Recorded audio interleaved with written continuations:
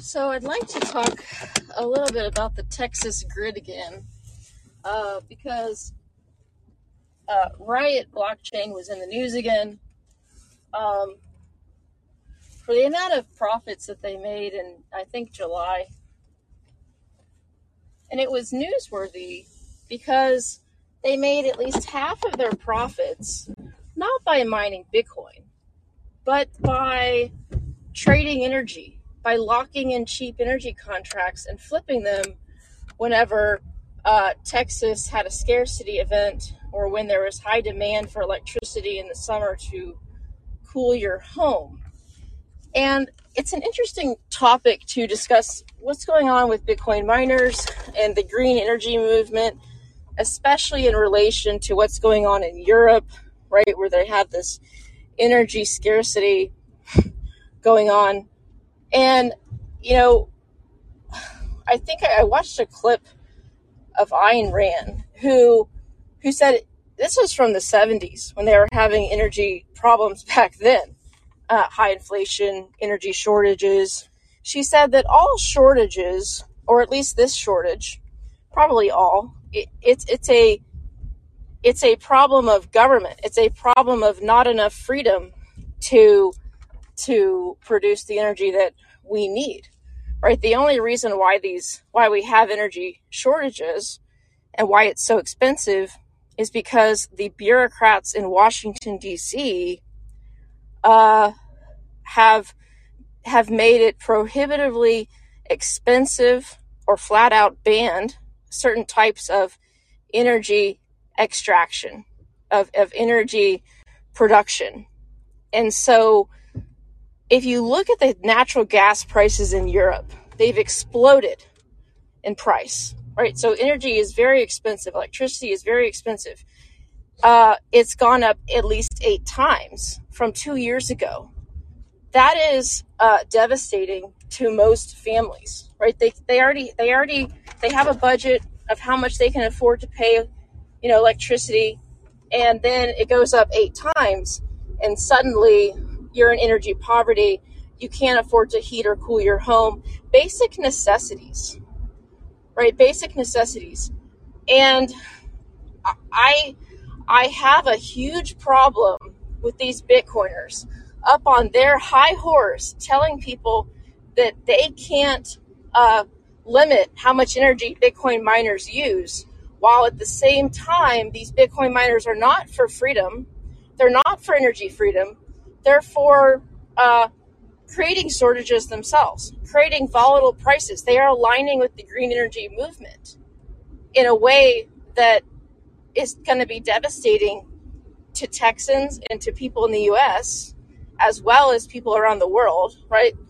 And I can't stand for it. I can't be quiet about it, right? There's not enough Bitcoiners who call this out. There's a couple that do, but most don't. And most of the Bitcoiners they are unprincipled people, right? They're for whatever helps Bitcoin. They're so unprincipled. All they care about is number go up and Bitcoin, right? They don't care that you won't be able to afford electricity, natural gas, right? The bare necessities to heat and cool your home, to drive your car, right? To, our whole society depends on having cheap, reliable electricity. And that's exactly what the Bitcoin miners don't want, right? They want, because the Bitcoin miners not only profit by producing Bitcoin, right? By spending a lot of electricity to mine Bitcoin, they also profit because they're able to lock in long-term power contracts of electricity and then flip them just like an Enron energy trader. Remember the stories of Enron, right? And I was a kid at the time, I think around, the .com, right before that, maybe 1999. So I was too young, but I remember just hearing the word Enron because it was all over the news, but I didn't know what was going on back then, and so, but if you were to look it up today, right, you would see that they were basically trading power, that they pioneered this. They basically got the government to the bureaucrats to deregulate the power grid in California. And it was this novel idea that you could now trade this commodity, right, called energy. And now you could trade it, and now you could arbitrage between states. This was very inventive. And they thought that, well, deregulating the market meant that we can now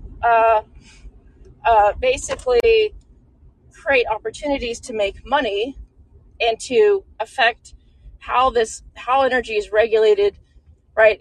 And so deregulation, it's not about opening the grid up to the free market, right? It's a misnomer, this quote unquote deregulated grid. It's about opening it up to monopoly control, right? The illusion of deregulation. So the Bitcoiners have a lot in common with ESG and this concept of a deregulated electric grid, right? Because it's deregulated in name only. And maybe this is why a lot of the Bitcoiners, they don't see it. They either don't see the fact that the Texas grid is not really deregulated. It's not a free and open market. There's definite rules. There's definite people that have total control, right? There's this monopoly structure. It's almost like the Bitcoiners trying to write into code their rules, right? They're all into code as law. Well, they're not really for a free open market necessarily, right? They're not for free and fair trade. They're for rules that they can dictate in code. And just like the Texas grid is deregulated in name only, right? Is controlled by bureaucrats. It's not a free and open market like you might think of. There's limits, right? There's bids for electricity, for providing electricity. Electricity generators, they bid in the power market, and then the highest bidder that clears all of the lower bidders are able to get that price when they sell power into the markets. So it's not a free market game. So the Bitcoiners, I don't think that they want to hear it. I don't think that they really want to dig down and look into it, because what they will find is that the Texas power grid is not some deregulated, free market libertarian utopia. It's in fact a regulated, captured, monopoly type bureaucratic nightmare, right? Where you have some bureaucrats in charge at the top demanding, right, that a percentage of the power generation that is generated or that is bought by consumers is in fact of a certain type, right, renewable. So this isn't a free and fair market. It's the furthest from the truth that you could state that. But the Bitcoiners, I think, they don't want to think about it, because then they'd have to think about, well, is Bitcoin really deregulated? I mean, is anyone really in control of Bitcoin? Is there any liability there for any of the developers, right, perhaps? Maybe they would think about that, right, a little bit harder. But what gets to me about these Bitcoin miners is that a lot of them, most of them, have aligned again with the green movement and championing, right, wind and solar, which are unreliable sources of electricity that have to be subsidized by the taxpayer, right, through all these government subsidies. It makes the cost of electricity expensive. It's unreliable. You can't predict it, right, because it depends on the weather. So the more you have of that on the grid, the more unreliable your grid's going to become. But the Bitcoiners, they don't want a reliable grid. They make money. Riot Blockchain made a lot of money in July, and it wasn't just from mining Bitcoin. Half of that, again, was from selling power contracts that they bought at a low price to consumers of power that had to buy it, right, when it was hot out. Hospitals, residents, and they had to pay the high prices. And Riot Blockchain got to profit off of that, not only through ERCOT subsidies, where they're in this demand response program where they basically tell them to turn off and they'll pay them to do so, but they also flip their own power contracts, acting like traders. So it's their economic incentive to have more and more unreliable sources of power generation on an electric grid. It's their incentive to have very volatile prices. It's their incentive to lock in low power contract rates and then have the market, have these scarcity events where the retail consumer has to be on the hook for really high prices, where they can turn off, right? And then they can flip these power contracts that they've already bought in the market.